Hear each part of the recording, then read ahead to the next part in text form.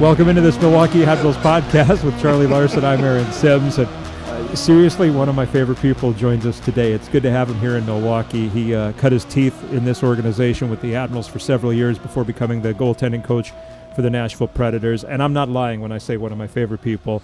Ben Vanderklok joins us. Good to see you, man. How's everything going? Great. Good to see you guys as well. It's great to be here, and my first trip of the year being in Milwaukee, and always love coming here. I was going to say, what is it like for you? I mean, obviously, everybody wants to be in the National Hockey League, and you got that call, and you've done a great job with the Predators in the NHL. But what's it like when you do come back and visit? Because you get a week here and there over the last few years. Yeah, you know what? It's amazing because it's you get mixed emotions in a sense where you're coming in to work with the current guys and see where they're at and spend time with them and obviously interact with the current coaching staff and you're coming in here for the moment right now and trying to help these guys advance and ultimately reach their ultimate goal of being National Hockey League players. And the other side of it is it seems like every turn I make, every corner I turn to, there's memories of my time when I spent more time here,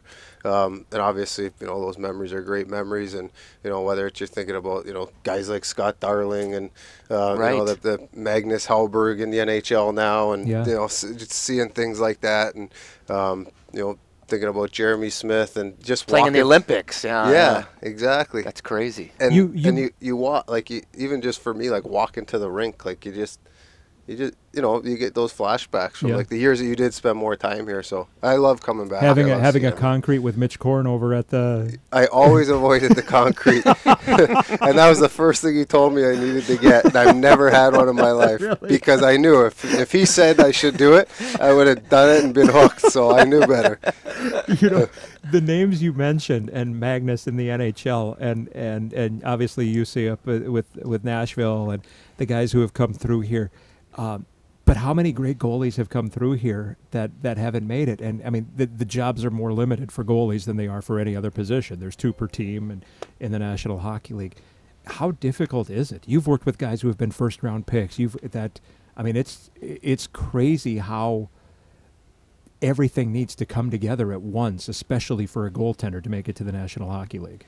Yeah, I mean it's extremely hard, and that's why it's so special, to be there and get there, and A guy like Magnus, he had to go overseas, become the best goalie, not in the NHL, and now he's hoping for a crack again. Yeah, and I think the thing is too, like everybody's on a different path, everybody's on a different timeline. Everybody's situation's unique, every organization's unique with their depth situation or maybe injuries that happen or don't happen. It's the hardest league in the world to make, and the one thing that's consistent is the hard work and the commitment and the dedication these individuals have to have, and they do. They bring it every single day, and it's a journey and it's a process, and that is the one consistent thing that overlaps. Maybe the names on the jerseys change, but those things always align, and we've had some Milwaukee, in general, and the goalies we've had come through our organization, just some wonderful people, wonderful individuals, better people than goalies. I think of a guy like Mark Dekanich, who's now retired, and just a great human being, and a lot of great people have come through here. Yeah. You talk about the process of getting to the NHL. Let's talk about your process of getting there. Right, you played junior. I was going to say, let's start with your playing career, right? Yeah. And then just take us through how you ended up as a coach, how you made it to Milwaukee, and then I was going to say how much time do we have, but I was fortunate enough to climb the ladder and make it to the OHL. I played a couple years in the OHL, and then from there I wasn't drafted the NHL, and I went overseas and I played in Holland for a little bit. When I was over there in the summers, obviously we're the off season, you're off, so I began a goalie school and a camp for. You began that in Holland. In Holland? No. Back here. It was an off-season thing that I did. So it was kind of at the end of the season. I can't remember if it was my first year, or my second year. I started a goalie school, and obviously it was small at the time. And you're like 23 at the time, 22, 23. Correct. Yeah. Wow. So we did that, and then I'd go back and play and come back in the off season do the same thing. So I always knew that I really enjoyed coaching, and when I was playing, I would help at other goalie schools that other people had going. So once I quit playing, I went back to school, and I studied to work with special needs individuals, and I really liked that. Where did you go back to school? Where were you going Niagara to school? College. At It's Niagara in my College. hometown, Yep. in Welland, Ontario.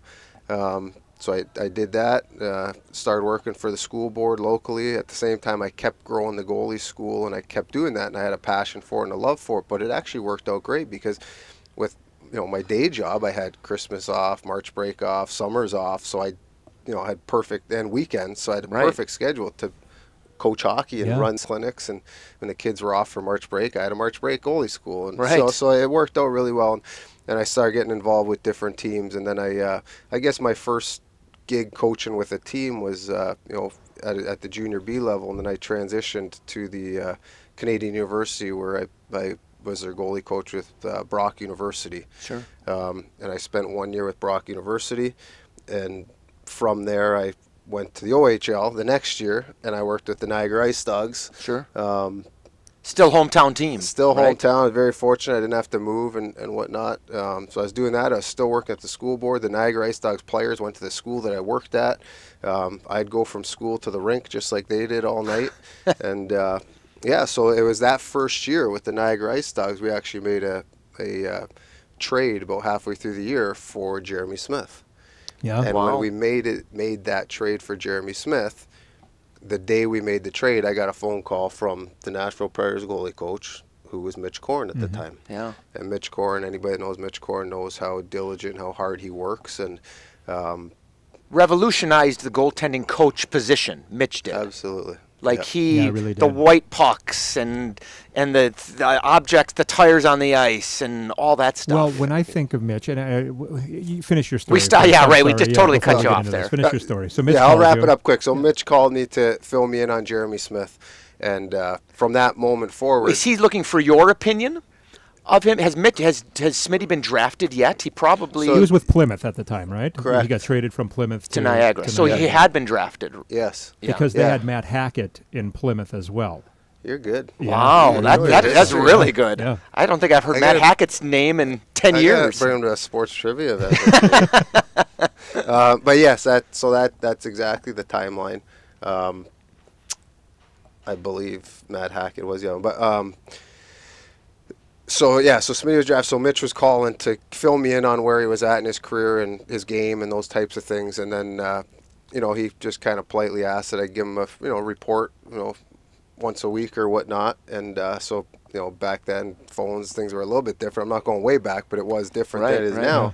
now. So I'd send him an email every So weekend. this is about 2010 or so. No, before that, probably That 2000, neighborhood. 2008. 8, 9, yeah. Yes, yeah. Yeah. 8, 9 exactly what it was. Yeah. Because 9, 10 was my first year with Yeah, he was with here. Cincy that year. He won the cup that year in Cincy. Jeremy Yeah. Smith did, yeah. So I'd send Mitch these reports throughout the season, once a week, how Smitty's game was going. Obviously, I'd reach out to him and get some advice at different times if I needed it, and really enjoyed having an NHL guy as a resource. And it was just kind of by default, like it was, Yeah. it was kind of, Sure. I made a trade for a goalie, and now I got this goalie coach from the NHL that's willing to help me help this guy. And then we conversed a little bit more, as the year went on, and I always tell the story that Mitch is so thorough. And again, I was working a regular day job, and Mitch would reach out to me sometimes on Monday morning and say, he'd say, I just get an email from him that said, "Are you up with the With team your real and my job?" real job?" And I gotta get back to this guy because it's the right thing to do, and I need. Anyways, so I was at the end of that season. Nashville was hiring an opportunity. Mike Valley. Mike Valley, I was going to say. moved on to Dallas. He was our first goalie coach, Yeah. I believe, that we had here, In right? Milwaukee, In yeah. Milwaukee, Yeah. Yeah, so Mike moved on to Dallas, and I got a call in August from Mitch, if interested in putting my resume and my name into the mix, and here we are. That was, what was that, 13 14 years ago, ago. roughly. Yeah, Yeah. 14 Wow. years ago, yeah. And so Lane's our coach, Lane was the coach. at that time. Mhm. What was your introduction to Lane like? Oh, The most man. intense person like ever. I think. Lane was great. I mean, Lane made me a much better coach. Like, you know, you just really could see the passion and the drive and the accountability, and you know, he held us as coaches accountable and really, really respectful, like getting our opinion, you know, on lots of different things. And I really cherish my time with Lane, because I think Lane, along with others, but Lane really helped prepare me for that next step as well. And I bet he made you sweat, though. I bet there was some times where you come in after a game and he just look at you and be like, Benny. Oh yeah. What the heck? What the heck? He didn't say heck though. I think this team went through more garbage cans with Lane than they have since. But it was all warranted, or at least it felt like it was at the time. You mentioned some of those names: Chet Pickard, Deckenich, Jeremy Smith. That group of guys. That, my goodness, and then Hellberg, obviously, Mazenitz, and I mean, just Darling. You had not only great goalies, as you said, but great people, and in many cases, great characters too. Yeah, I mean, they're great. Goalies tend to be characters, right? But yeah. Not as much anymore. It's kind of like a myth. It's not Billy Smith. Like, it's not Billy Smith reading a book in the in his pregame meetings or whatever he'd say. Mark LaForest getting completely undressed and getting dressed again and all of that stuff. Yeah, it's faded out a little bit. The good thing is that it's still there enough that if you do something quirky as a goalie, you get it written off, because he's a goalie, right? It's like a free pass if you do have a few of those things, but you don't see it as much. But yeah, I mean, all those guys you name, like, they're very unique in different ways and all really good people, and it's, you know, great to see, you know, and follow their careers afterwards, and like see them start families and different things like that. You know, some getting married, some having children, things like that. And, you know, again, ultimately it's about the people. I always say, like, we coach people, not goalies. Right. And to see them, you know, living out their dreams professionally. Such an important point, right? Like, yes, these are professional athletes, and yes, some of them, especially in the NHL, are getting paid millions of dollars. But at the end of the day, they're people, and to see them. And you see this in every sport, but to see them just criticized, and it's gotten worse with social media. Like, that's a difficult thing, especially for a goalie, right? So you're a goalie coach, but you've got to be an amateur psychologist too. Sometimes. Or professional. Or professional.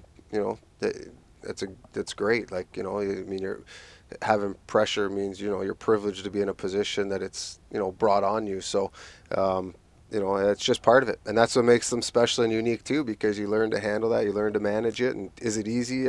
No, it's not easy. It's hard. But again, that's another one of the small elements, one of the small pieces of the puzzle that, you know, maybe makes one guy better than the next. I shouldn't say, you know, guy, you know, goalie, but better than the next goalie. And it's all part of, you know, that package. And like I said, that's part of why they're special. You know, you're able to filter all that. What kind of coaching did you have? Because at the NHL level, the goaltending coach, a full-time goaltending coach, is still relative. I mean, it's only about 35 years ago that there started to be full-time NHL goalie coaches, as you pointed out.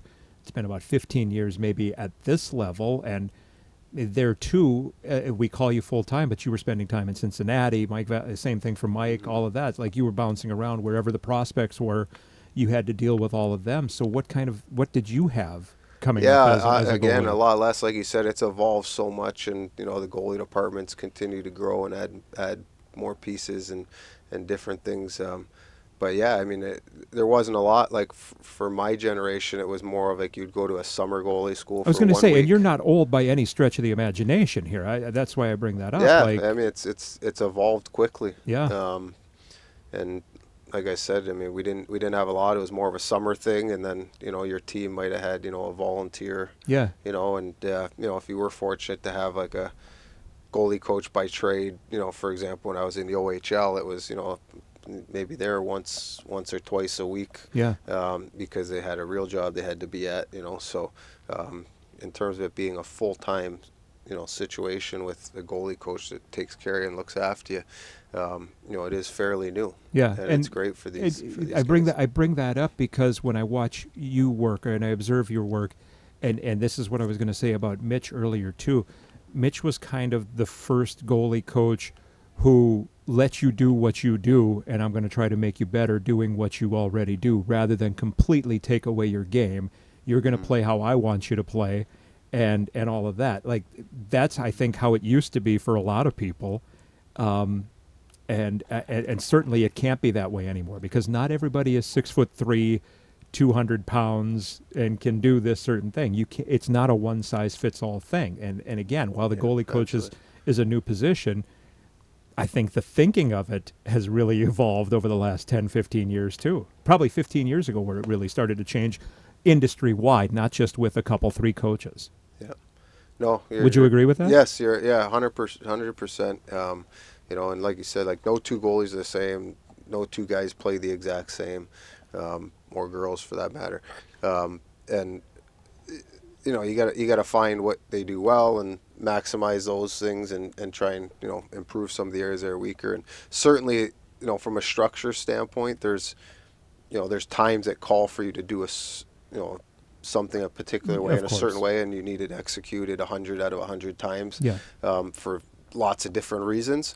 But again, you know, once outside of those elements, like, everybody is a little bit different. You know, somebody might skate a little better than the next person, or somebody's low game might be really effective, or you know, maybe their mobility isn't as strong, so they have to play a more conservative depth, for example. So, and that's what's fun. That's the fun as a coach. Yes. Is trying to, like, you know, make, you know, you're molding this, you know, goaltender. Ascertain what those strengths are, what the weaknesses are. Absolutely. And like you said, it's not a one size fits all kind of thing. So, yeah, it's trying to, like, make it, you know, that make it special, because they all have different skills and tools that, you know, make them who they are. Yes. Make them unique to themselves. Exactly. We started to go into this a little bit before, but I want to just get your thoughts on, and obviously he did a lot for your career, but your thoughts on Mitch Korn, who really was, like, you know,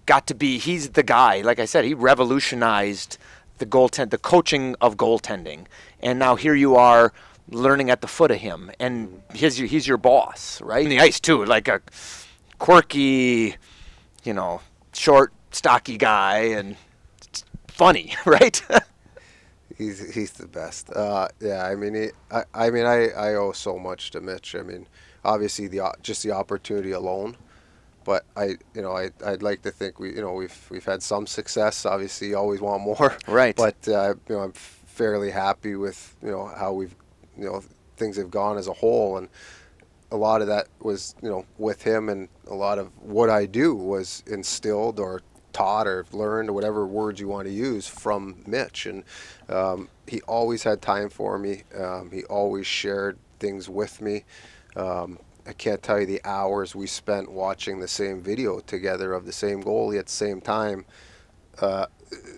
across the world. Like, we were doing this Zoom thing before Zoom existed. We just were on the phone and watching the same video. Like, and for, I can't tell you how many times we did that, and the hours we did that, and just there for, not just teaching you how to do things, but responding to those phone calls when you did have questions, and what would you do in this situation? What would you do in that situation? Have you ever experienced this? Have you ever experienced that? And he's a great person, great human being, and like I said, I owe so much to him. You always, as the coach, and we'll talk about the Preds' run to the Stanley Cup Finals a little bit, but you're cheering for.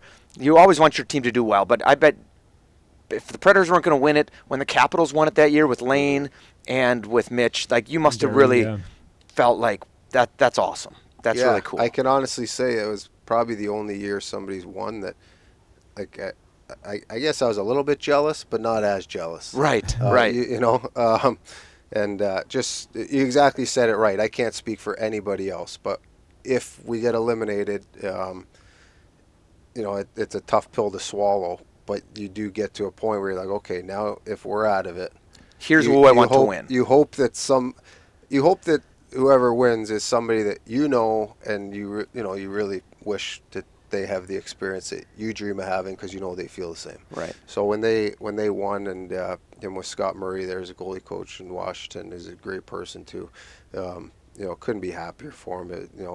The hours and the years and I mean, couldn't have happened to a better person and a better coach. Maybe you just answered this, but I was going to ask, for a goalie coach, what's a bigger deal? Stanley Cup final or Vezina Trophy? Stanley Cup. I was going to say, I think you just answered Absolutely. this. We're all in it for the same reasons, and that's to win. And typically, if you got a goalie that's playing at a level that he's in talks for a Vezina Trophy, that usually means that your team's in a pretty good position as well. So you get a bonus for as the goalie coach when he gets the Vezina. Is that like written in your contract to get an extra $1.5 million or something like that? No,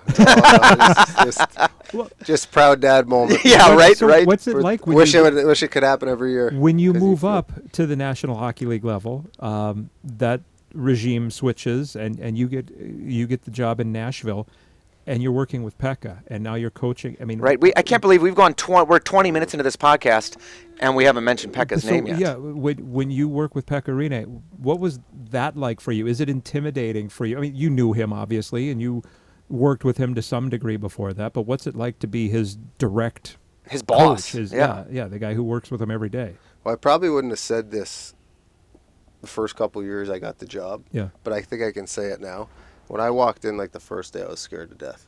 Yeah, I can believe that. I believe that. It was like, it's. So one of these, boy, do I belong here? And, and you're walking in, and and he was coming off a year that it was the year that he ended up having his hip stuff go on, and call it a down year if you want. And then he went to the World Championships and had a really good World Championship. So I was coming in kind of that year, that next year, and. But I can tell you that, like, that feeling, and I knew him, obviously. Like, we went to camp together. I was in the minors for 5 years. I had spent time there for different, different camps and different things. So it wasn't like the first time meeting him. But still, that responsibility changes and shifts. And it went away, like, after being, around him at the rink. The first day he showed up, he did totally, what we want to accomplish, which is trying to be the best player in the world. Yeah. And it was really, a pleasure to work with him. Like, again, like the whole people part of it. Mm-hmm. Unbelievable player, unbelievable athlete, but the unbelievable person, as you guys know. Like, he is a better person than he was goalie, and he's a Hall of Fame goalie. Yeah, and like. That's how he was about his work too. Like, right. And like I said, like, he was all in on like ideas, suggestions. It was like, like he really made me feel like this was one comfortable, but it was like, we're in this together. Like, You're a team. Let's go. Like, So it was such a great time with him that I'll cherish forever. And again, to the relationship part of it. We'll be lifelong friends now, which is probably more important than the player how you did on the ice, right? Yeah. Claude Noel told us that when Pekka was here, he would screw up practice because he never wanted someone to score on him. So he battled all the time. And so it's drills. There's no flow to the drills because, like, he's stopping rebounds, but then he's trying to get him back, and, like, there's no flow. Was he like that in Nashville also? Oh, yeah. Absolutely. Like, he never quit on anything. Yeah.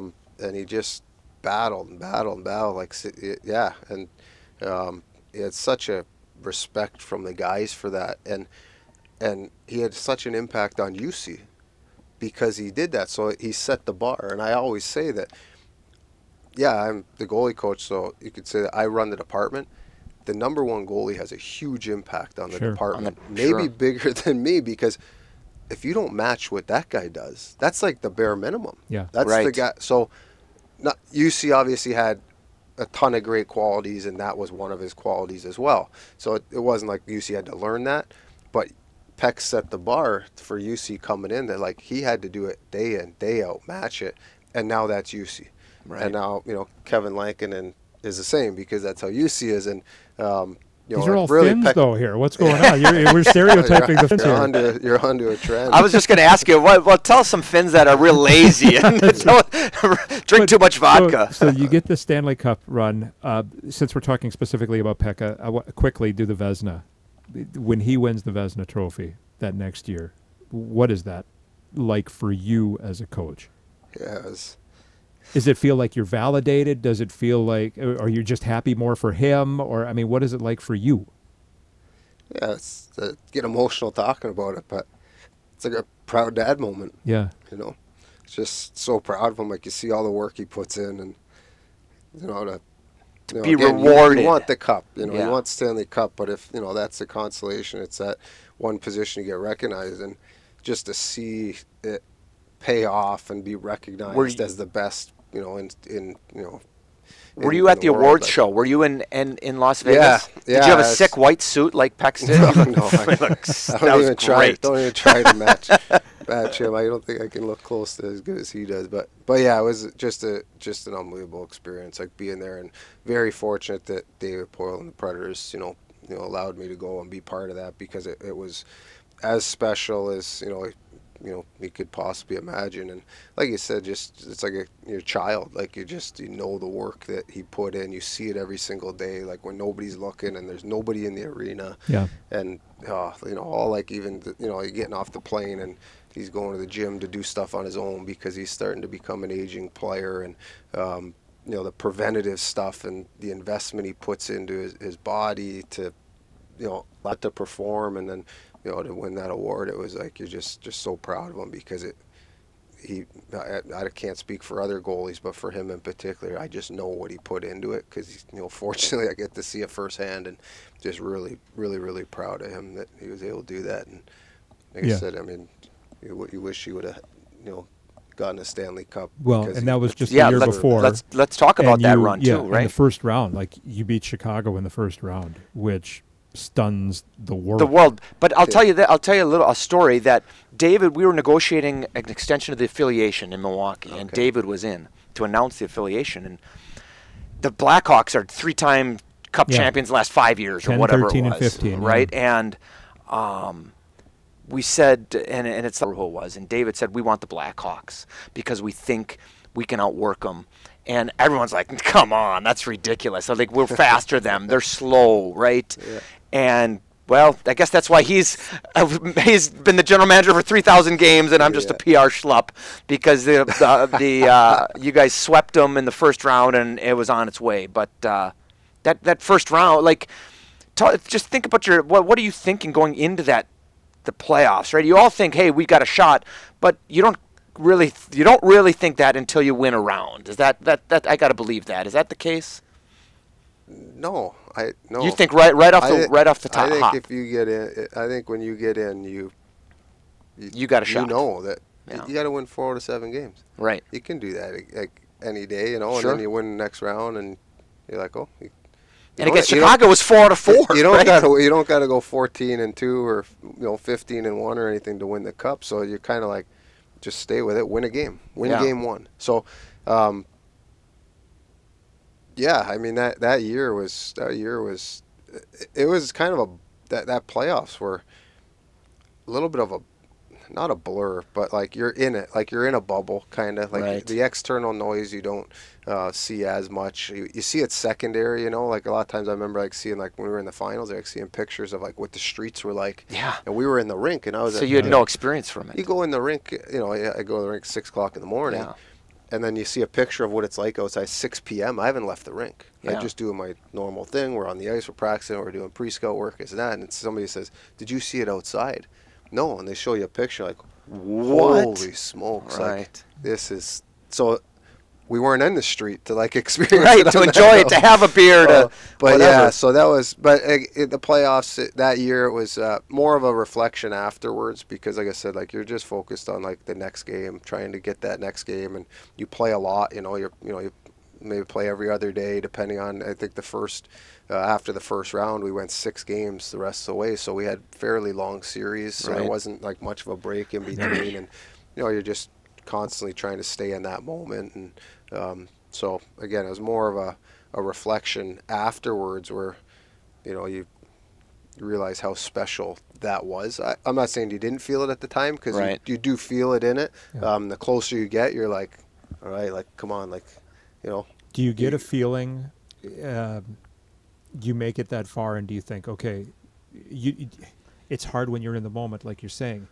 to maybe not take it, or to take it for granted or not take it for granted, but do you think, okay, we did it, the next year you're the best team in the regular season, this is going to be a regular thing, we're going to be in the mix all the time? Is it hard? Do you think that at the time, like, it's crushing to lose, especially that way? It was such a tight game. Hornquist scores, and it's like, oh my goodness, of all people too, right? Like from that team, a guy we know very well. But like, do you think, okay, this is just the start of everything? Yeah, Or can you let yourself no, get yeah, I there? Do think you it's- need to have some sadness first, Yeah, I think it was. or is there sadness? Yeah, I mean, it's Mourning. more.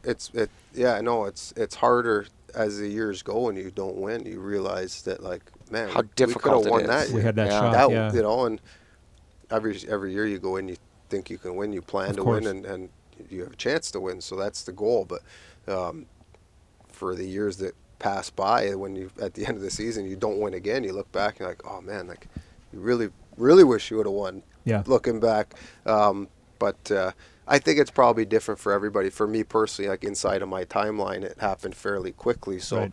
I think there probably was a little bit. We're like, okay, like, next year we'll get back at it. We won the President's Trophy. You know, we lost in a Game 7 in the second round to Winnipeg that next year against a good team. I think they were second in the Yeah. league. So it was two good teams meeting up, and you feel like you're right there, again, and versus, to your example, Mitch Korn, that hadn't won.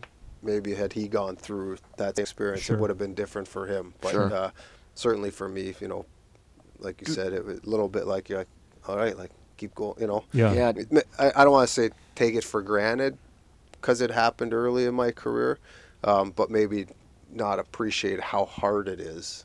And now every year that's gone by that we haven't But I won, think I that's- realize, like, what we. That's the How nature special of it it, was, right? Like, yeah. it's the line from The Office. Like, I wish we knew that the good old days. I wish, like, when we knew were in the good old days, when- that these are the good old days, yeah, or whatever that it we is. knew that, and you just don't. You need that separate. I think, forgive the expression, but eye of the tiger. Like, he came down here and, like, he was purposeful in everything he did from day one when we met him in Milwaukee. He was ready. His mind was trained on being in the National Hockey League from day one. He's one of the more amazing athletes to me because of where his head is at. He's an amazing young Yeah, man. you said it well by saying that. Like, he's very, very focused on what he wants and his craft. Yeah. We sum up what he is as he's a great pro. So Yeah. when you hear, like, oh, he's an unbelievable pro, he checks every single box that you could possibly want checks, from a work ethic to respect to commitment to energy each day to practicing with detail and purpose and execution, maximizing his time, being a leader, leading by example, like, playing with pride and being accountable, and unbelievable work ethic on the ice, off the ice, does all the right things, when he's away from the rink. Great person. Like, I was just going to say, just like Pekka, a great human being. Yeah.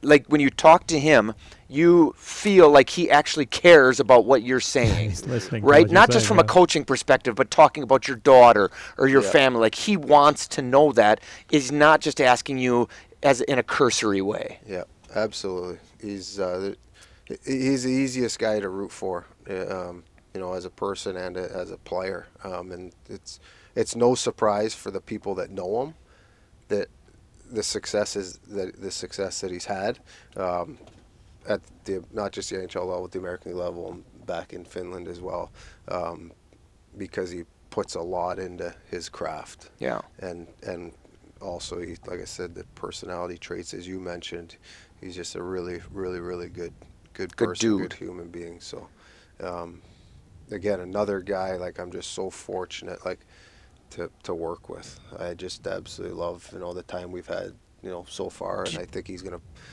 got a bright future ahead of him for many years, and I hope we can do something special with him in Nashville. Do you ever get you talk to your colleagues across the league or wherever, and they oh, this guy, and you say, he's like, yeah, this guy's a great goalie, but he's a jerk, right? Like he doesn't listen. And do you think to yourself, Name wow, yeah, right, who is that? And specifically, who is it? No, but like you must, like when you hear that type of stuff, you must be like thankful to yourself. Like you've had, in Nashville, you've had Pekka Rinne and Jussi Saros as the starters, and two remarkable goalies, but even better people. You got to be feel fortunate about that, right? Oh my gosh, yeah. And Carter Hutton was who I came in with, and again, like just the great. So that's a great person. Okay, let's talk about Carter Hutton for a second, only because we want to talk about April 1st, 2012. Were you with us? Yeah, you would have been with us at that point because it was a bench clearing brawl. Carter Hutton was the goalie for Rockford. Jeremy Smith was our goalie and he started the fight. He admitted it on this podcast. He started the whole thing. Was it with that Flick? Because Rob Flick, Ted Dent tells Rob Flick to go down and do something, harass him, and Smitty sees him in the glass and turns around and just gives him a blocker to the face. Yeah, and all hell breaks loose. That's funny because I remember that vividly. I was physically at the game too. You I were was in town. But I did not know that Carter Hutton was the other goalie. If I did, I had forgotten. Right. We couldn't beat that guy that year. Like, we could not beat Carter Hutton. It's funny because we every time we would play Rockford, Jason Norby, the strength coach who's now in Nashville, I would be standing there watching warm-ups, and I would joke. We'd say, "Is Huts going tonight?" Like almost hoping he wasn't because he always played us so well. We'd always go out in warm-ups, and he or I would say, first one that would look at the upper, say, "Is Huts going tonight?" Like, oh, it's going to be tough. Yeah, or it's like, okay, good. Or I don't remember who their other goalies were at the time now, but I remember talking to Carter Hutton one time after he signed with Nashville, and I said, you're going to take away the confidence of everybody in Nashville because you didn't let anybody in Milwaukee score. So you're going to get in the warm-ups, so it's going to be trouble for everybody. Yeah, totally. But yeah, he was another one, like great. And that's who I came in with, was Pex and Huts. And again, like to your question, like so fortunate. Like I always say, like my first gig was Pekka Rinne and Carter Hutton. Like right. Doesn't get better than that. Great guys that work hard and high skill. Yeah, when are they going to make you work? Yeah.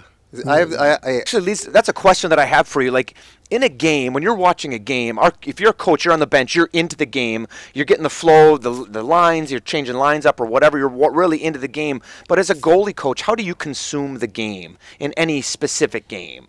Like, you're in the press box. Are you in a suite? Are you in a press box? Where do they put you? And do you ever talk to the goalies? Do you talk to goalies during the intermissions or no?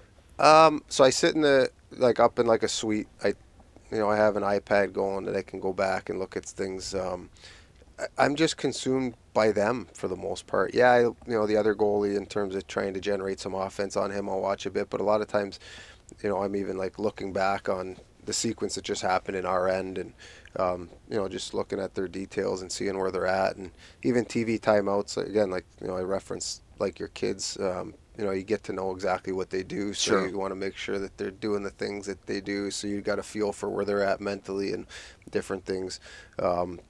I will talk to them between periods, but usually I like to avoid it. Yeah. And the reason is I think it's important that they manage their game themselves. Sure. Otherwise, they're going to be looking for you. They're turning the corner. Just like a parent. Just like a parent. Need to figure it out on their own a little bit. But there are specific times that you might talk to them. Like, for example, in Edmonton, we got down the other night in the first period, and we felt the right thing to do is to leave UC in for different reasons, and I wanted to talk to him at the end of the period to just have a quick chat before the start of the second period. So it usually takes something unique for me to go in there and talk mid-game. Yeah. The last thing I have for you is give me your thoughts on the two guys here in Milwaukee. Devin Cooley, who undrafted free agent, but he last year in the playoffs was so brilliant. He's been sharp beginning of this year. And Yaroslav Askarov, where the sky is the limit for this young man. They're just a really magnificent tandem, young tandem. It's probably the youngest tandem we've had here. Magnus and Maz maybe was the last time that the two goalies had that little North American experience. Yeah, I really like the tandem. They both work well together, both work hard.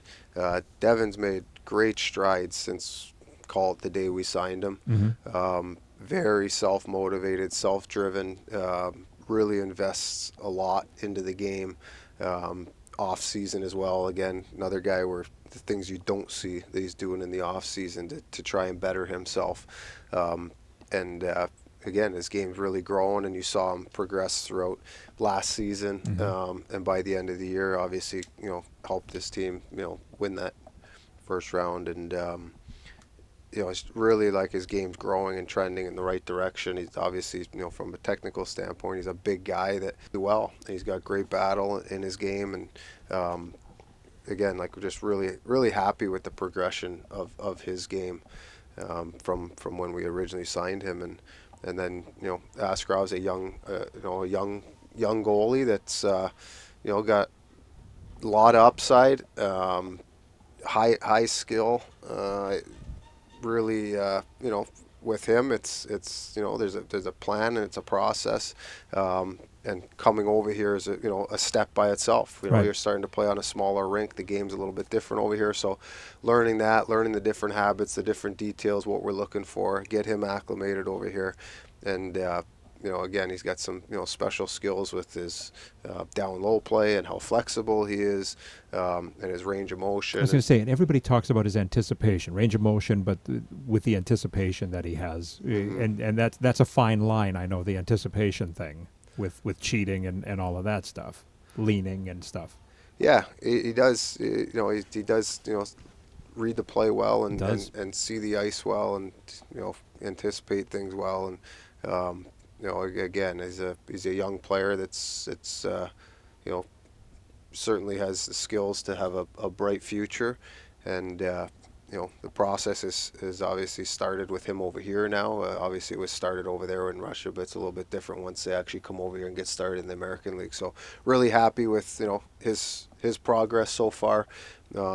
Dave Rook obviously has done a wonderful job with all the goalies here, but in particular, these two guys, and like I said, especially taking Cooley from where he was to where he is today is really really noted. I just have two more questions, and I asked you this before the show. How many nights do you think you've slept at the Hilton in Milwaukee in your career? It's got to be in the hundreds, right? It's got to be hundreds, because you figure at least 20. What I call it, I don't know, 20 days a month. Oh my God! A year. How many Hilton points do you have? How many times have you gone to Hawaii on your Hilton points? Actually, or does Ryan Costello? Does he take them all from you? No, I get the points. I will say there was the year that the lockout started, the first half of the year. Yeah. 12, I used some points. I used some points for that one. Ryan Costello took me in because I can't remember something. I think I actually officially got laid off, so I needed to use some of my flight. I didn't need to. I voluntarily was like, well, I'm not going to quit working, so I used my hotel points or flight points, and Ryan Costello took me in the one trip. But I got to have, that's got to be 100 a year minimum. Right. So you've spent like over a year of your life at the Hilton. Yeah. Like Darles did, though. Darles did that year. He lived the whole year in the hotel. One more. Nice rooms, nice place. You got a Starbucks downstairs. You got Miller Time Pub. You got the restaurant across from that. It's a 4-minute walk, 5-minute walk. Right. What more do you need? You could for a while you could get across the Skyway and only have to walk like 10 seconds outside. Yeah. You have a Skyway there? I didn't know that.